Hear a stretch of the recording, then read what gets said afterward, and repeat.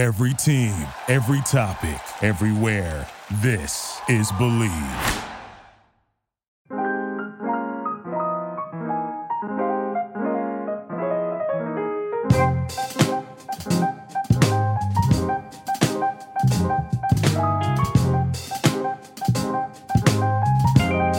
Hello, everybody. Welcome to another version of Bill Rhoden on Sports, Bros Time. I'm in an undisclosed location, upstate New York. Where are you, my co-host Jamal Murphy? Where are you? We're in the normal undisclosed location in Midtown. Okay. Hey, Murph, how you doing? I'm good. How are you? It's all good. And of course, Nabate Isles. I guess you're sitting across from the great Nabate Isles. Nabate, how are you? I'm great, thank you. Everything's well. And the address of where we're at is Hey, Joy, got to forgive Nabate. He just got married, so he's still like in his euphoric. I get it. And our guest, a really special guest, is the great Joy Reid. You've all seen Joy for years. She's the wonderful host of MSNBC's AM Joy. She's out with a eviscerating book on POTUS 45. It's called The Man Who Sold America, Trump and the Unraveling of the American Story. It's a very provocative book, and the book came out last week. First of all, Joy, welcome to the show. Thank you very much, gentlemen. Great to be here. Yeah, and I think Aaron Mathewson, our wonderful producer, is also going to join us. So Joy, we talked about this book Sunday before it came out. What's been the reaction to the book? I mean, this man is such a polarizing figure, and I know you've probably been in his crosshairs, but what's been, I think the book was released on last Tuesday. What's been the reaction to it? Have you got any reaction from the White House? No reaction from there so far, but so far the reaction's been really great. I actually did an interview earlier today with Michael Medved, conservative radio host. And I think the thing that it's very hard to argue against is that Donald Trump is a very bizarre, unique president that isn't like anything we've had in the office before. So I don't think anyone has challenged me on that. And I think that also people have appreciated just having the history of this presidency so far kind of all written down because, Bill, as you know, he's doing so much that it's easy to forget. And so part of, the reason that I'm glad the book came out now is just to be able to remind people of what he's done and what he is before we just forget it all. Let me ask you this. I mean, I know we've got a lot of ground to cover, but I was having this discussion with the mayor of this town where I live, and we're saying all this is well and good. It's very polarizing, but bottom line is, how do you defeat a person in a traditional race who's non-traditional, who has no shame? Normally in these races, and you've covered races over the years, Joy, and the idea is to outshame somebody and to put somebody on the defensive. Like Kamala Harris put Joe Biden on the defensive. But how do you defeat a person who has no shame, whose fan base, whose base is basically with him, win, lose, or draw? I mean, how do you? This is a different type of tactic. How do you defeat somebody like this? Well, I think the first thing you have to do is acknowledge that he is not a normal president or a normal candidate. And, to the extent Democrats try to treat him as a normal opponent, they'll definitely lose. Donald Trump is not a normal politician. He's a celebrity, and he's running what he is operating as a TV show.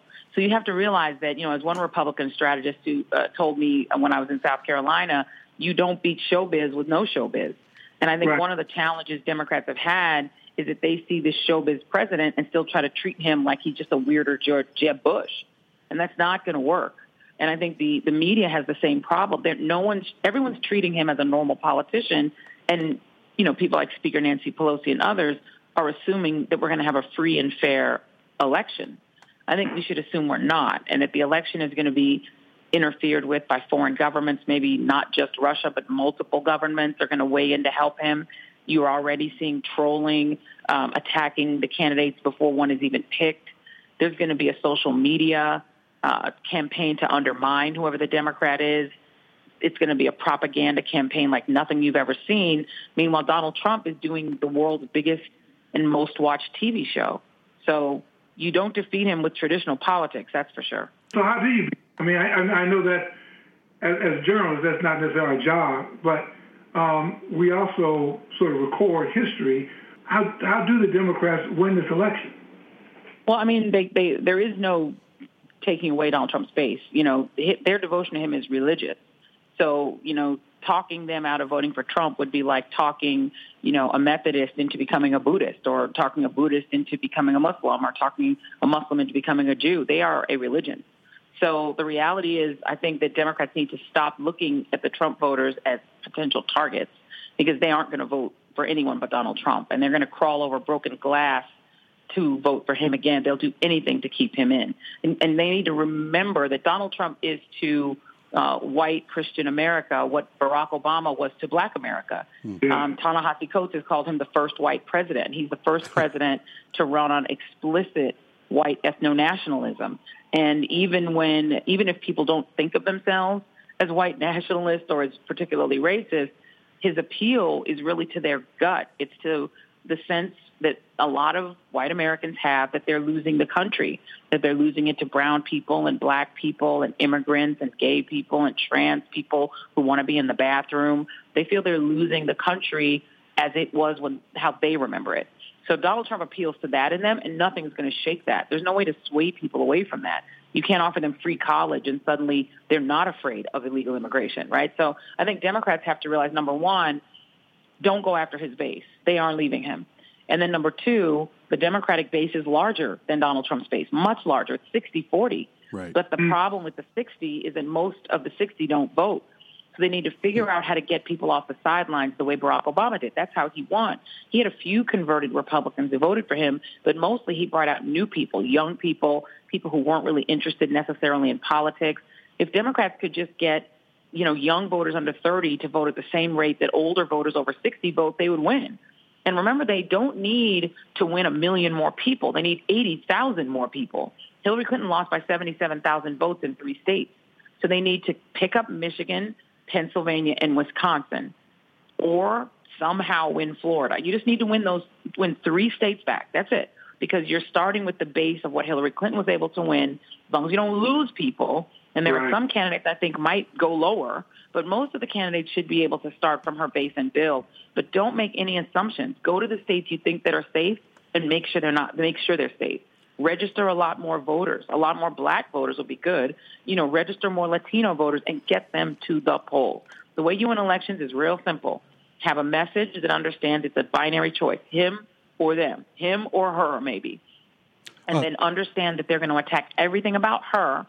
So go and defend her to your base, get them to the polls, period.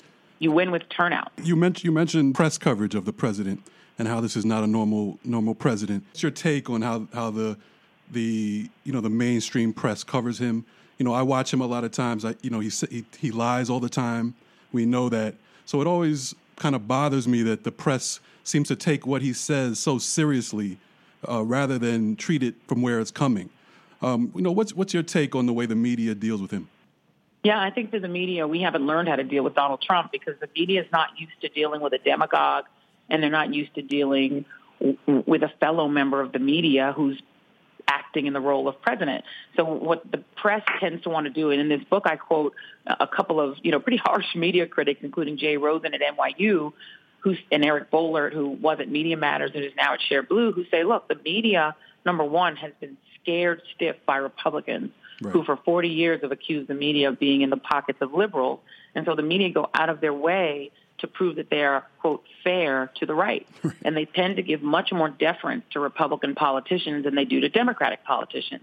It's much harder for them to criticize George W. Bush than it was for them to attack Barack Obama for wearing a tan suit. They didn't question the rationale to go to war in Iraq, but they questioned literally everything Barack Obama did. The rollout of the healthcare website wasn't good enough. He was savaged by the press. George W. Bush finds no weapons of mass destruction. The press took forever to admit that they were duped. So the reality is just understand that Democrats get a tougher go from the press because the press's own anxiety about seeming liberal. And then Donald Trump takes advantage of that, plus the fact that he's a celebrity and he's a media guy, so he knows how to play us. He knows what will make us watch. He knows how to get us to break away and cut away from whatever we're doing and watch him, even when he's doing nothing. He'll walk out to do a press conference, and the media is so eager to have a press conference with a president of the United States that they'll just cut into whatever they're doing and watch him. They love his rallies. They'll watch them all the time. They're just entertainment, even though they say the same thing every time. And it's been really hard for the press to walk away from that model and to stop treating him as just a normal president. And even lauding him for doing nothing. He goes to North Korea, crosses the DMZ, and, cuddles up to one of the most murderous dictators on earth. And some members of the media and some channels, which shall go unnamed, treated it like, the falling of the Berlin Wall or, Ich bin ein Berliner by John F. Kennedy. They treated him like Winston Churchill. Right. And not really analyzing, wait a minute, what was he doing there? Did he do any diplomacy? What was the point? And did he just coddle a dictator who sent an American boy home essentially brain dead? So it takes a while then for the media, and it's typically the more partisan media that will, like MSNBC, that's at least got a prime time where people can analyze him without worrying that we have to coddle Republicans. That then people say, oh, wait a minute, maybe that was nothing. Right. It's frustrating. We talked about this, but that's part of our dilemma as a media, whether it's the New York Times or the Washington Post. This person has been tremendous for our business. He's revived dying institutions, and it puts the media in this between this rock and the hard place. But isn't that almost the crux when you talk about the media, the dilemma is that we need him. The media needs him. Yeah, I quote, Les Moonves. There's a famous story that a reporter tells that I quote in the book about Les Moonves, who was the president at the time of CBS, who, of course, since left in a Me Too scandal. But Moonves is talking about the state of the media at a big conference for, CBS, ABC, all the big outlets. And he says, during 2016, Donald Trump may be bad for America, but he's great for CBS. And the reality is Donald Trump produces clicks, he produces views, he produces interest. People are watching even our channel like never before. So there's an interest in him that is partly based on our interest. He revived a lot of, people who maybe weren't reading the New York Times to get a subscription. You felt like you needed a subscription to the Washington Post. So there is this weird relationship. And, to go to the Times for a second, Donald Trump has craved the respect and attention of the New York Times since he was in New York in the 80s, and he's never been able to get it. But now the Times and Dean Burkett, the editor, they find themselves in this weird position where they both have investigative journalists who are doing award-winning work covering his scandals and his criminality, but they also want access to him. And so you get some of these interviews in which he's just allowed to spew whatever it is he wants to say, or where he's treated with this deference that any president would, or not really any president, any Republican president would. And so you get this weird balance where the media sort of almost gives him, extra respect because they don't want to look like they're at war with him. But at the same time, he manipulates us all the time.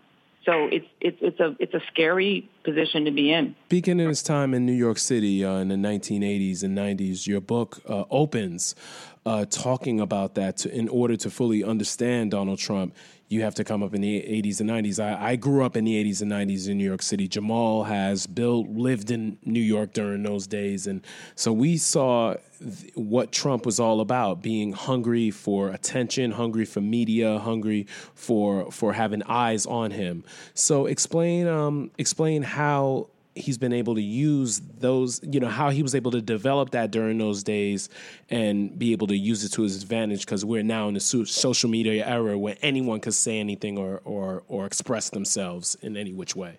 Yeah, I mean, Donald Trump was he was almost the original Kardashian, He was so hungry for attention and could get attention for doing anything or nothing. At the time, he was portraying himself as a self-made billionaire who was the star of the real estate market in Manhattan. His father was the real billionaire, the guy who had made, $1 billion plus in the real estate market, but really in Queens. And he was kind of looked down on as this mean, miserly guy who was responsible for destroying Coney Island and who ran essentially a bifurcated system where he didn't want black people in his building, or when he had to put them in housing, it was not good housing and dilapidated, where they would put C for colored on the applications to make sure no black people were able to move into his buildings in Queens. You know, they bought into Starrett City and some of the biggest developments that we who lived in New York know about. And Donald Trump inherits a lot of his money. His oldest brother, who was supposed to be the heir, really wanted to be a pilot. And the father, who was this notoriously mean guy, Fred Trump, whose father was a kind of bootlegger and ran a brothel in Alaska when he came to the U.S. as a German teenager and speaking no English. And they managed to start buying homes and becoming rich. I mean, the father was a racist. The father was arrested at a Klan rally when he was young. So Trump grows up in this household. He inherits a bunch of the money. And because the older brother didn't want to do it, he inherits running the father's empire, and he proceeded to run it into the ground.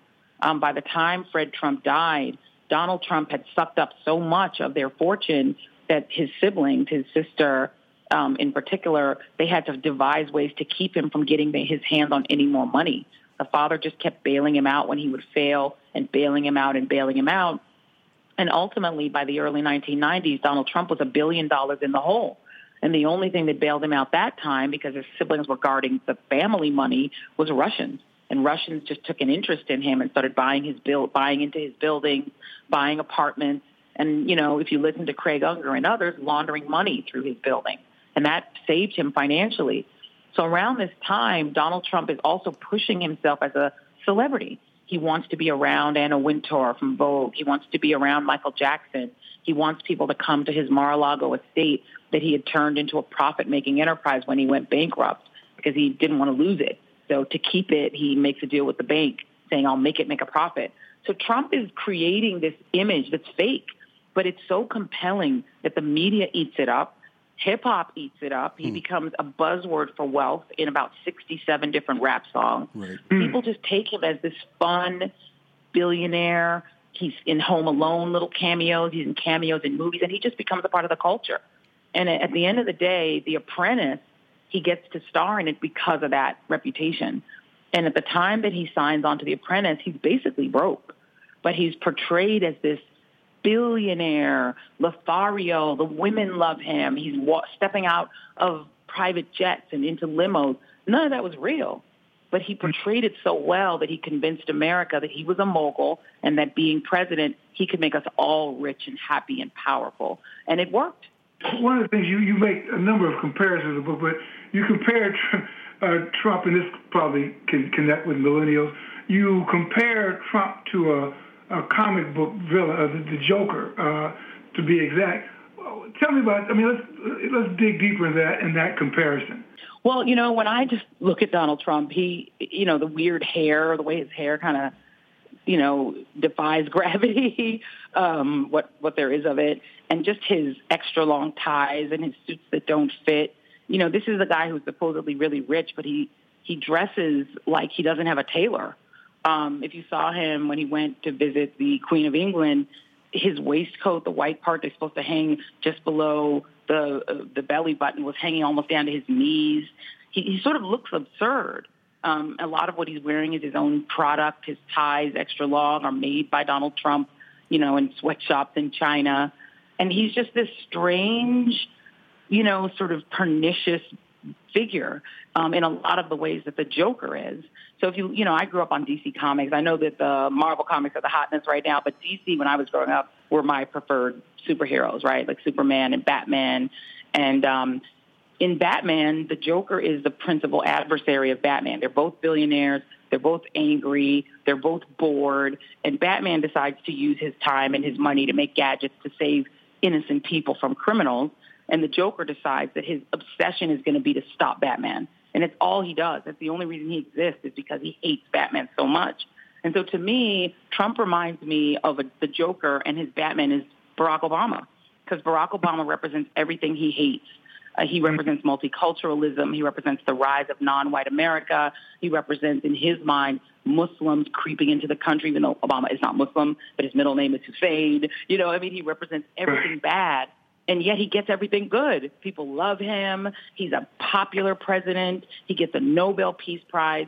So in his mind, it's like affirmative action. He gets this stuff because he's black. Right. And a lot of Trump's voters feel that way about everyday black people. They feel like that black person who got the promotion at work didn't deserve it. Their kid didn't get into Harvard, but this black kid did. They don't deserve it. Donald Trump kind of channels all of their anxiety about being white in America, and that's part of the reason he's president. Today's podcast is brought to you by Audible.com. Get a free audiobook download and 30-day free trial at www.audibletrial.com/Bill Rhoden on Sports. Over 180,000 titles to choose from for your iPhone, Android, Kindle, or MP3 player. Again, that's www.audibletrial.com/Bill Rhoden on Sports. Check it out. So, Joy, you just mentioned President Obama, and you were covering Trump. You did cover President Barack Obama. What has been the contrast, and are there any similarities? I graduated in 1991 from college, so it was just a year before Bill Clinton became president. So I definitely experienced the Clinton years, and one of the reasons I wrote my first book a lot about the kind of progression from Lyndon Johnson to Clinton to Obama is that, the Clinton years were like the boom years. It was this time when you could kind of feel like anything was possible. As a young person in New York in the 90s, you could quit a job, get a job. There seemed like, my boyfriend at the time, who's now my husband, we would, he would not cash his checks for 2 weeks. They would just be sitting there. It's like you always had options and you always had money in your pocket. It was just this really, kind of magical era, particularly for black people, where the greatest expansion in black wealth in American history took place. So you had this particular thing where the president of the United States also seemed to have an affinity for black people, even though we know the crime bill and other things he did were negative. People weren't paying attention to that. People were just paying attention, for the first time in a long time, we have a president who doesn't seem scared of us, who seems comfortable. I mean, Jimmy Carter was in his own way too, but this guy seems to get us, right? So then you get, at the same time, a lot of Republicans really fearing that because Clinton was so popular and got more popular when they impeached him, because of that, his wife was going to inevitably be president. So you get this long 40-year history of Republicans tearing Hillary Clinton down and trying to turn her into this demon, into this figure, because they wanted to make sure she would never be president. And, of course, that played out in 2016, where a lot of young people who really didn't know much about Hillary Clinton were getting all these negative memes about her that were pushed by Russians because, of course, Vladimir Putin hates Hillary Clinton. He thinks that when she was Secretary of State, she interfered in his election. So he was determined to stop her from being president. So you get all of that falling on top of her in 2016 and helping Trump. As far as Barack Obama's presidency is concerned, he represented for a lot of people the culmination and the fulfillment of all the dreams of America, that all of the things that America has said about itself, that we're this shining city on a hill where anything is possible, we're this multiracial democracy. Oh, my God, that's really true because this guy got elected and no other Western country has done it. But I think what Trump shows is that the backlash to that for white Americans who saw that Clinton progressing, his wife then running for president, and this black president as the end of white Christian America, to quote Robbie Jones. They saw it as the end. They saw it as Armageddon. They saw it as white Christian men being thrown in a corner and black and brown people and gay people and all of these changes that are taking place during Obama's term and DACA and, Latinos rising as a threat. So Donald Trump really honestly is the kind of logical result. Joe, you graduated from Harvard in 1991 with a concentration of film. And you were a Knight Fellow, I think, in 2003. You've written a book. Before this one, you wrote a book, Fracture, Barack Obama, the Clintons, and the Racial Divide. I think you co-authored it with my former colleague at the time, E.J. Dionne. Well, no, the next book was with E.J. We Are the Change We Seek. The Speeches of Barack Obama was with E.J. That's right. The one you wrote with E.J. Dionne was We Are the Change We Seek, the Speeches of Barack Obama. And then the Fracture, Barack Obama, the Clintons, and the Racial Divide. It almost seems, if you look at your work, your books almost as a sort of as a series or a trilogy. This book, your latest book, is almost a logical extension. It's almost the logical next step, because, people argue that Obama created Trump. Not literally, but figuratively. Yeah, and in a way he did. I mean, the Obama presidency coincided with the 10-year anniversary of the United States Census announcing in 1998 that America would be a majority non-white country at the time by 2052. In the summer of 2008, while Barack Obama is running for president, they said it again, and this time it was a huge, splashy announcement that, ran the news cycle for a whole cycle. And while most Americans greeted that as interesting or good news or as just logic, right, with the birth rates and immigration, et cetera, for a lot of white Christian America, it was a death knell. It was a signaling of losing their country forever.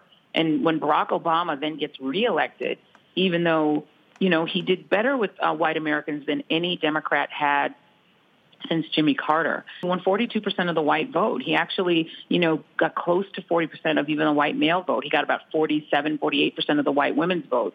He did really well with white voters under 30. But by 2012, Barack Obama had started to do race talk. He had started to talk about, almost immediately, he talked about the police officer acting stupidly when he arrested Skip Gates. His ratings with white Americans dropped like 10% or more immediately when he said that. And when he talked about Ferguson and Michael Brown, and when he said, if I had a son, he would look like Trayvon, his numbers tanked even more. White America abandoned, really, Barack Obama in 2012, and where he won the 2008 election by 10 million votes in 2012, even though white America walked away. I mean, he did catastrophically badly, even with young white voters. He did bad. He lost everyone, white Catholics, white Protestants, white young people, white women. Everybody kind of walked away. He got 10% of the vote of white voters in Alabama, but he still won. He won by 5 million votes. And so what that signaled to white America is that over our strong objection, this guy's still there. He's doing things like DACA. He's letting all of these, quote, illegals stay here, and he's going to keep doing it. Under his watch, gay marriage became legal, something George W. Bush had promised in 2003 that he would put in the Constitution to ban. All of a sudden, all these changes are happening with this black man in office. And a lot of the anxiety around that and the anxiety around the coming demographic shift that were constantly being talked about. The demographics is destiny stuff, that Republicans would not be able to elect another president ever because of the demographics, produced Trump. Trump is the result of the anxiety that white America felt in large part about Barack Obama. Joy, as you know, as you well know, we have over 20 Democratic nominees for president at the moment.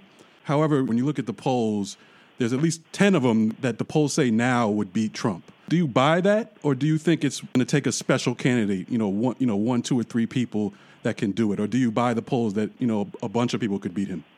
I think what the polls show to me is that right now a generic Democrat would beat Trump, at least numerically, because Trump is stuck at about 41, 42%. No matter who you poll him against, he still gets 41 or 42%. And the only thing that changes in these polls is how much the Democrat gets. So some of the more marginal candidates get under 42%, so they don't beat him. Others get 42%, so they tie him. Others get 43, 44, 45. Biden does the best because he's the best known. It's simply name ID. Right now, those polls say people know who Joe Biden is and they prefer him to Donald Trump. It doesn't say anything else. Because remember, it's not going to be a Biden who's at 50 and Trump who's at 42 who are running. It's going to be Biden after a year of being torn down and torn apart by Republicans, after having Russian bots spread propaganda and lies about him and his family, about maybe, scandals that are fake being surfaced about him and repeated in the press, about the press not wanting to look like they're trying to hurt Trump, so them covering him extra hard and making him more or equal to Donald Trump in villainy because they want to look like they're being balanced. That's what was done to Hillary Clinton. So just keep in mind that the polls now don't mean anything. When there's a nominee, it's going to be a head-to-head. It's going to be Donald Trump, who has the power of incumbency, who has a diehard base, which now looks like it's about 42% of the electorate, versus a Democrat who's less well-known, who's going to be more harshly covered by the press than normally would be because they want to look like they're being equal to Donald Trump. The press is going to try to make the two sides equal. and you're going to have a massive foreign campaign to defeat whoever that is. And we don't even know what that's going to look like. Honestly, I don't even know if the election will be fair. Right. Russians got access to at least 26 of our voter rolls in 26 states. We don't know what they have access to, what they could do, what they could flip, what they could change. Who knows if it's going to be fair? And in states where Republicans run the Secretary of State's office and the governorship, there will be voter suppression like you've never, ever seen before. Because Donald Trump is giving Republicans, particularly rich Republicans, everything they've ever wanted. I mean, he may talk like a populist, but he's giving the rich everything. That tax cut was $2 trillion that came out of your pocket and went into their pocket, and they want to keep it, and they want more. They want to get rid of the safety net for the poor. They want to get rid of the safety net for the old. They don't care about the sick. They want to get rid of universal health care and make everybody go into the private market. They basically want a Lord of the Flies where they win. And they'll do anything. And they've always had to shade that in compassionate conservatism and all sorts of other messages that soften it. Trump lets them do it straight, no chaser. Do you think they don't want him there? The rich want Trump right where he is, and they're going to do everything in their power to keep him there. So will the religious right. So will his base. He's going to stay there. White nationalists, all of them. They're going to fight like junkyard dogs to keep that man in office. So Democrats, don't look at the polls. Get your voters together, get them registered, and get them out and overwhelm what's going to be the most probably massive voter suppression campaign in American history. Just sort of taking up on that, I mean, what you say, Joy, is so, it seems so dire and actually deflating. And again, it gets me back to the opening question. So what do people have to, because it seems like it's not about Democrats and Republicans, it's almost about who loves the idea of democracy. And if you're for democracy, you need to get active. But it gets the question, how do you defeat this? Whether, I don't know if it's defeat him, but how do you defeat this wave? It almost seems, based on what you laid out, not impossible, but a really uphill climb. It's going to be hard. I mean, my name is Joy, but it's kind of ironic because it's hard for me to sugarcoat it just because I've worked elections before. I mean, I worked the 2004 election, and we were sure that George W. Bush would go down to defeat. He was unpopular. The war was unpopular. The lie that there was weapons of mass destruction had been exposed. They had leaked Valerie Plame's name, the secret CIA agent. They'd done everything they could to lose, and they won in part because they proliferated in 11 states these amendments to ban gay marriage, which got the Christian right, which is also Trump's base, out in huge numbers. And the Christian right is Trump's base, believe it or not, just like they were George W. Bush's base. It worked for Bush. It could work for Trump. But here's the reality, I think, for Democrats. And you're right, Bill, not just Democrats. Anyone who loves small d democracy, anyone who believes in liberal democracy, and I don't mean like liberal, politically liberal, like Donald Trump thinks that Dean Baker from the New York Times meant when he asked him that. Liberal democracy meaning democracy where you freely elect your leader and where your country is governed on something other than ethno-nationalism or on Christian rule or religious rule. If you want to defeat that, just understand, number one, there are more of us than them. The people who rally around this kind of quasi-neo-fascist thing that we call Trumpism, where it's about white Christian nationalism mainly, about a kind of economic populism that's fake because it's really the rich getting everything and poor whites feeling like they're getting everything. There are many, many more people who don't believe in that. You know, the people who think Trump is horrible comprise 6 out of 10 Americans. The people that think Trump is great are 4 out of 10 Americans. There are many, many more of the people who want a normal, civil, decent America than there are people who want Trump. What has to happen is that the majority needs to act like a majority. People need to grow up and wake up and realize you're not going to get a perfect Democrat. You're not going to get somebody that checks off all your boxes or that necessarily excites you every day. But whoever that Democrat is, unless it's somebody truly unacceptable, Democrats need to rally and they need to vote. Because the reality is, even if you have an imperfect Democratic president, you'd rather negotiate with them than Trump. You know, the civil rights movement was able to win because they were negotiating with Lyndon Johnson instead of George Wallace. If George Wallace had been president, they would have gotten nothing because he wouldn't have signed it. So the reality is that the Black Lives Matter movement was able to grow because the president was Barack Obama and because the attorney general was Eric Holder and Loretta Lynch, and they were sympathetic. So if somebody went for them and if people came out violently, there were shots fired at Black Lives Matter rallies, the federal government was going to send in the cavalry. There's no cavalry now. William Barr is the attorney general. He's not sympathetic any more than Jeff Sessions was. So you want the government to be negotiable. You want to be able to at least talk to them. And so people need to understand that whoever that Democrat is, whoever it is, y'all better line up like he's Barack Obama or she, because that's the only way to defeat him. People need to close your eyes and see Obama and vote like it's Obama. Because if people vote in those numbers, Trump will lose. If people say, I don't like their position on health care exactly, it's not exactly what I wanted. I don't exactly like what they said this day. There's something about them, then he will win. Well, Joy, you compared Donald Trump to Nelson Mandela, who also led a racially divided country. Talk more about that, and also what are their biggest differences? Right. So I went to South Africa. My husband and I went in December of last year because, frankly, I just didn't want to be here on my birthday with Donald Trump as president. I just wanted to celebrate my birthday somewhere far, far from here. So I decided to make really my first trip to the continent. And I went to South Africa because my father had worked there most of his life. He was from the Congo, but his career was in the mining industry in South Africa, and that's where he lived. So we have very close family friends there. I call him my uncle, but he's really my father's best friend, and his family who welcomed us down.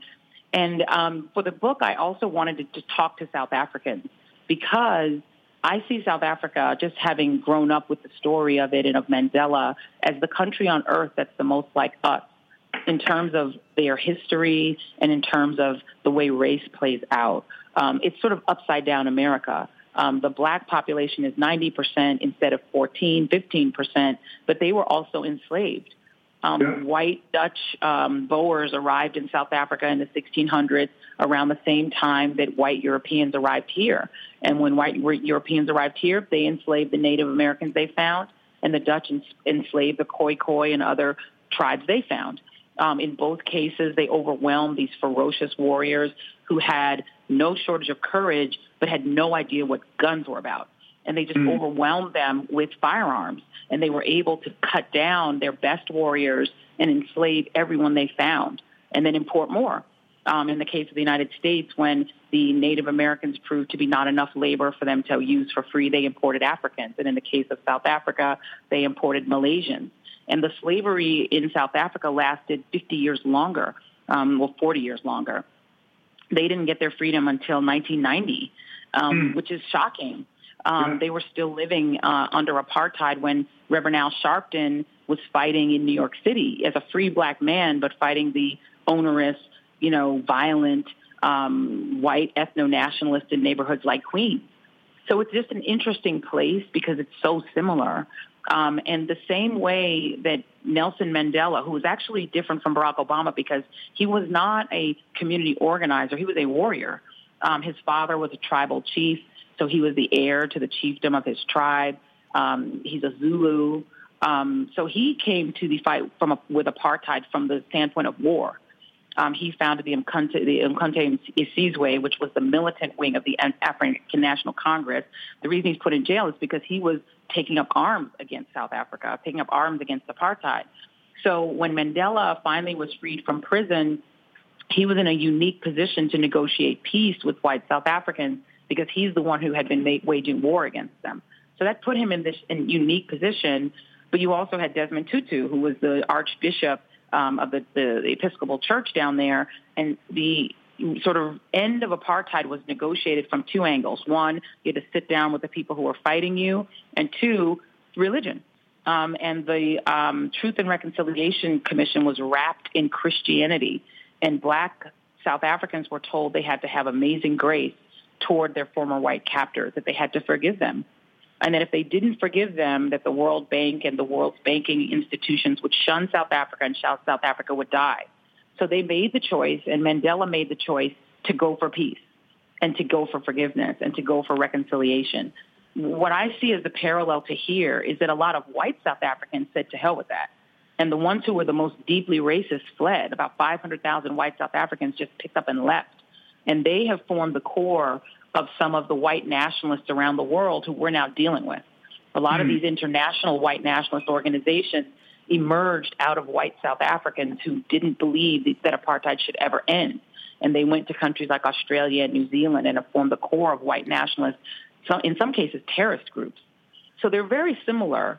And in the sense of Obama, South Africans revere Barack Obama, just like they revere Al Sharpton, by the way. When we were walking around with him in South Africa, people were crying and hugging him and calling him father. I mean, they really revere him because they saw him on TV fighting white nationalism. And so they really admired what he was doing in New York in the 80s when they were still oppressed. So with Obama, the difference is that Obama has this unique moral voice similar to Mandela. But Mandela was talking to a majority who knew they had to have peace, and to a white minority who desperately wanted peace. So they wanted to reconcile. They wanted to put aside racism, at least rhetorically, so that they could join the rest of the world. Obama was talking from the minority to a majority, many of whom didn't want to hear it. They didn't want truth and reconciliation because they didn't want the truth part. They just wanted reconciliation. So the thing they have in common is the disappointment. After Mandela's first term as president of South Africa, there was huge backlash against him among black South Africans who said he didn't do enough. He wasn't fierce enough. He didn't take it hard enough to white South Africans. He didn't take their land. He didn't do enough, which was going to sound familiar to people who saw the disappointment a lot of black people had in Obama, that he didn't do enough, that he couldn't change the world. Neither of them, it turns out, can change white people. Right. It takes somebody white to really make that case. Black people, it's not our responsibility really to change hearts and minds. The civil rights movement wasn't even trying to do that. They were trying to shame people and change the law. And you could think whatever you want and feel whatever you want about black people, but you couldn't keep us out of your store. Right. Right. Which kind of gets back to the point, and I know you've got more tours to give, but it gets back to the opening question about how, given all of this history about who this person is and the dogs, these pit bulls he's unleashed that are running around us. I mean, it's one, yes, white people have to be the ones to drive this, but it's our survival, and I wonder if African Americans in this country understand that our survival is at stake. I think we're so used to the status quo and to just being able to, walk in Central Park and be free and eat ice cream. People realize that there's a real battle out there, and that you better be ready for it. Is your sense that people really grasp the seriousness of this? Is that why you wrote the book? Yeah, my sense is that they don't. And I have a chapter in the book called A New American Civil War, because I think we are in a Cold War with each other. And I don't think most Americans understand how far it could slide. My father grew up in an autocratic government in the Congo, and when I talk to his friends and compare Donald Trump to Mobutu Sese Seko and expect to be told that's ridiculous, they say, yeah, he is. And governments go bad, and they go bad fast. My husband and I went to Cuba in 2007, and there's whole markets where you can see watches that the time was stopped in 1958 when Cuba went from being a fun resort town like the Bahamas to being hell. And Poland, which, freed itself from communism after the wall came down in 1989, is right back into a fascist government where they have a super Trump who's trying to keep out all immigrants and talking like a fascist. France darn near fell to the Le Pens, who are Nazi-ish. So, we are in a situation where everything could go bad. And we're such a young country that it could go bad, and it could go bad and stay bad. And the people it will be bad for is us. It'll be bad for people of color. It'll be bad for black people. It'll be bad for brown people, Asian people, gay people, trans people. It'll be bad for us, Muslims. And by the way, among Muslims, 1 in 5 are black. So people need to really wake up and realize that just because we're the majority and we run the culture, we run Hollywood and we run the music culture, we run cultural cool, we decide what's cool and what's not. Because we run the culture doesn't mean we run the country. They run the country, and they are the minority, just like white South Africans are the minority. But minority rule happens in a lot of countries, and it's happening here now. We already have a rural, white, hyper-Christian minority who runs America. Right. And if you want it back, you have to take it back. And it's not about converting them. It's about defeating them. And at the end of the day, I think that people of color, white people of goodwill, secular people, Muslims, and Hispanics, all of the other people who are not Trumpists have to win and have to understand that the only way that you have power is to get power. And don't be embarrassed about it like Democrats normally are, who they're like, we don't really want power, we just want accommodation. Well, accommodation won't save you. You need to get power, and you need to make sure that they don't get power. Because if they have power, what you're seeing is what they're going to do with it. So unfortunately, all that the majority can do is consign the minority to the minority and keep them there. Because if they ever get back power again, they will do all of this again. Well, Joy, I wanted to ask you something about your background. You went to Harvard University and out of Brooklyn, New York, and you said something that was interesting, that you went from a community that was 80% African-American to a community that was 6% African-American. And I went through the same transition as well, coming from Queens and then going from like a culturally diverse place of LaGuardia High School up to the Eastman School of Music, which was a culture shock. So what is your message to young brothers and sisters out there that have to be able to adapt in a different type of environment demographically, and how they need to adjust and how they're able to remain, for lack of a better word, sane in that environment through all the adversity that comes forward? Yeah, and that's a great question. And I mean, in between being in Brooklyn and being at Harvard, I grew up in Denver, Colorado, in this town called Montbello that was a white flight town. So basically we had a little bit more upper class side and a more lower class side. And most of the white people in my neighborhood lived in the lower class side because they couldn't afford to white flight. And we started out on that side, and my mom got a promotion, and we moved to the other side. So we lived in this beautiful house on a cul-de-sac, and everyone around us was black. The judge in the block was black. The, Army veteran across the street that had a boat was black. Everybody was black. There were a few white people, but it was mostly a black environment. It was like being in Atlanta, where you saw every aspect of blackness. Southern blackness, Western blackness, military blackness. You just saw everything. And it was a very comfortable place to grow up, where you didn't understand how comfortable you were being the majority until I landed in Cambridge. And then it was a whole different world. There were lots of different kinds of black people, like really rich black people who went to private school, which I had never seen before, and, a few public school black people like me. But the shock was immediately upon getting to Harvard and having my right to be there questioned. In the first big lecture class I took, a bunch of white students in the class started arguing about affirmative action and accusing those of us who were black of not supposed to be there, that we didn't belong there, that we hadn't earned our place there. And it's funny because the irony is I was living around white people who were legacies, who were only there because their parents' last name and their wealth, and who, to be blunt, weren't very smart. A la Donald Trump.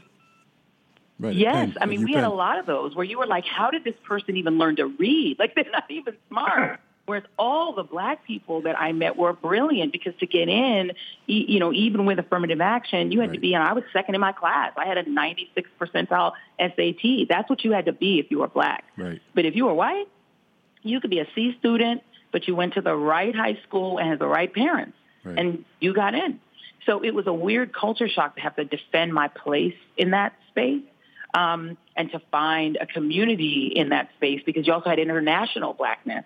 I grew up being the only, our family was the only West Indian family in the whole neighborhood. There was nobody else that ate curry and roti and pepper pot and all the stuff that we ate. There were 4 African families, 1, 2, 3, 4, and we knew them all in Montbello. But, at Harvard, there was lots of Africanness and Caribbeanness, and that was beautiful. And so what I would say to black people who are trying to navigate spaces where, let's say you're coming out of an HBCU and then all of a sudden you're in the workforce and it's just you, the best thing you can do, and a lot of the folks I work around have done this, is that you have to find your clique. Having, black colleagues around you that you can download with is so important. When I was at the Grio, we were like the black hangout space in NBC. So we got to know everybody black who worked anywhere in NBC, because they would come to us because we were like a dozen black people. And they were usually the only black person on their team. And I'm talking anchors as well as producers as well as PAs would all come, and we could give them that space where you have that moment to download it with people who understand what you're going through. I think it's important to develop a community where you have enough Black people in your circle professionally that you can have as mentors and as colleagues and as just people to talk to, because it can be emotionally and psychically draining to be the only one. And to be the only person in the room. And the second thing I would say to young people is, even if you are the only person in the room, you still have to speak up. Because if you don't say anything, it's like the jury with one Black person on it that ends up convicting someone that one Black person felt was innocent, or not convicting a George Zimmerman when the one woman of color felt overwhelmed by the other jurors and she just couldn't stand up to them. You have to try. I have a friend who's Black named Michael who hung a jury that was trying to try one of these Black guys who was accused of terrorism during the Bush administration. They hadn't done anything. He was willing to hang that jury, and he didn't care how many people hated him. He was like, they all hated him by the end, but he didn't care. And so at the end of the day, I think you have to somehow find it inside of yourself to speak up for us, because unfortunately, if you don't, bad things happen, and if you do, they'll have to respect you. Before we let you guys speak on, why you wrote the book, the purpose behind the book, and because I would assume you never thought you would be writing a book about Donald Trump, no. before a few years ago. I know. I think it's true. I didn't think he was going to be president. I was one of the people who believed the data. I'm such a numbers person that I'm like, yeah, the data said Hillary will win. Yeah, I was right there with you. But yeah, and now I know, never believe the data. Believe what you're hearing, the feedback you're getting in the real world. But I wrote this book because, number one, I just wanted to remember everything that happened before it all goes out of my memory. Because he's doing so much. And it's such a fire hose every day. Just covering him as a weekend show, we're just inundated with all the bad things. And there's so many bad things that you can't keep up with it. He's accused of rape, and then 2 days later, no one's talking about it. Right? It's all gone. And I didn't want everything to be wiped away. So I wanted to provide people with a history so you could hold on to it and remember what happened, so that no one can ever rewrite him as a cuddly George Herbert Walker Bush. That was one thing. The second reason I wrote it is kind of as a warning, is that I really want Americans to do what South Africa did, confront our past, confront our racial past, because if we don't, we're at risk. Racism is not just a bad thing now. It's also a national security threat to the United States. So I wanted to write a book that hopefully even Republicans could read and say, okay, this is the past. We do need to face it and deal with it and lance that boil before it kills us. And I'm hoping that when people read it, they will get a sense that we can confront the past and it won't kill us. It's not an accusation about you to confront the past, even in your own history. But it could save the country if we do it, and if we do it well. And I wrote it hopefully as a history of a one-term president. Right. Seriously. If he wins again, I don't know. Yeah. I think there'll be a mass exodus to Canada, Paris. But well, we always say that. I know, but the reality, Joy, is that that used to be the thing. We'll go to Paris, but with this sort of poison spreading, and with this guy hanging out with the worst dictators almost in every country, on every continent, there's almost nowhere you can run because it's everywhere. This poison just spreads. You just have to stay everywhere. Yeah. You have to stay and fight. It's everywhere. I mean, France used to be where Black folk would run. It's in France. It's in Germany. They're trying to take down Angela Merkel's party, which is right now the leader of the free world. It's in Britain. My husband's British. We're like, we'll go to London. Oh, Brexit. It's there. It's everywhere. It's in Italy. It's everywhere. It's in the Philippines. It's in Turkey. The same poison, and it's just going to spread more because climate change is driving more people to move. Climate change is dislodging people from all over the Middle East and Africa and pushing them into Europe. And violence and climate change together are pushing people north into the United States. People aren't coming here because they just want to. They're coming here because they're being driven out of Colombia and other countries, Honduras, and places that are so violent, partly because of America's addiction to drugs and the drug cartels, that they don't have any choice but to run. And people have always fled when it gets really, really bad. And so we talk about leaving. They talk about leaving too. And that's what they're doing. That's why they're coming here. So I am with you, Bill. I think at this point, we're here. Right. Our ancestors got dragged here. In my case, my family immigrated here. My mother's ancestors got dragged to Guyana. But this is our hemisphere. This is our country. And we can't let them take it. Right. And if they have to stew in the minority and be pushed back down, and white nationalists like Richard Spencer have to be clamped back down and feel suppressed, okay. Right. They just have to do that, because this country is supposed to belong to the people who believe in democracy and freedom and equality. It was meant to belong to the people who believe in that. And at the end of the day, we have to win. Yeah, so I guess I'll just stay here and fight. Yeah. Gotta fight. Let's just fight. We can win. Yeah, translation, vote, and get out the vote. Right. Yes, yes, indeed. Yes, sir. Our guest is Joy Reid, the host of AM Joy. Her book is The Man Who Sold America, Trump and the Unraveling of the American Story. It's an important read, and Joy Reid, an important read by Joy Reid. But Joy, this has been really, really tremendous, sobering, but it's been very enjoyable. Thank you. I tried to make the book enjoyable yet sobering too. It's not like it's a little depressing, but I tried to make it easy to read. Hey, but thank you very much, Joy. You got to come back, and good luck with selling tons and tons of books. It's not only your own, for the survival of this country. Yes. Well, thank you very much. I appreciate you guys. Thanks. Thanks for being on. All right. Thank you, Joy. All right, Jamal, Nabate, thank you guys. Another great job. All right, guys. And we'll see you next week. God bless. All right. Bye. Bye. All right. Bye. Take care, Joy. Thank you, Joy.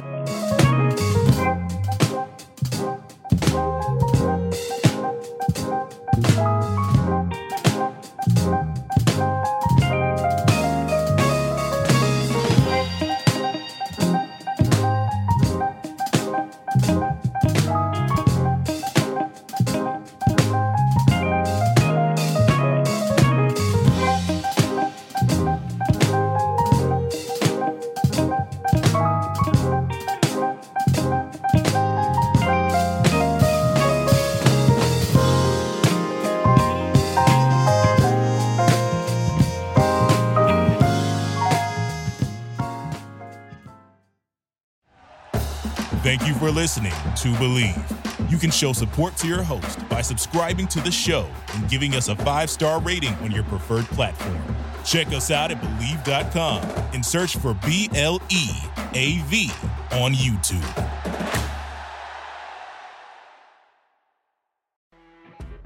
You know when you're listening to a true crime story that has an unbelievable plot twist that makes you stop in your tracks? That's what our podcast, People Are the Worst, brings you with each episode. I'm Rachel. And I'm Rebecca. We're identical twins who love true crime cases that make you say, didn't see that coming, and we hate the people responsible for them. Listen to People Are the Worst now on Apple, Spotify, or wherever you get your podcasts.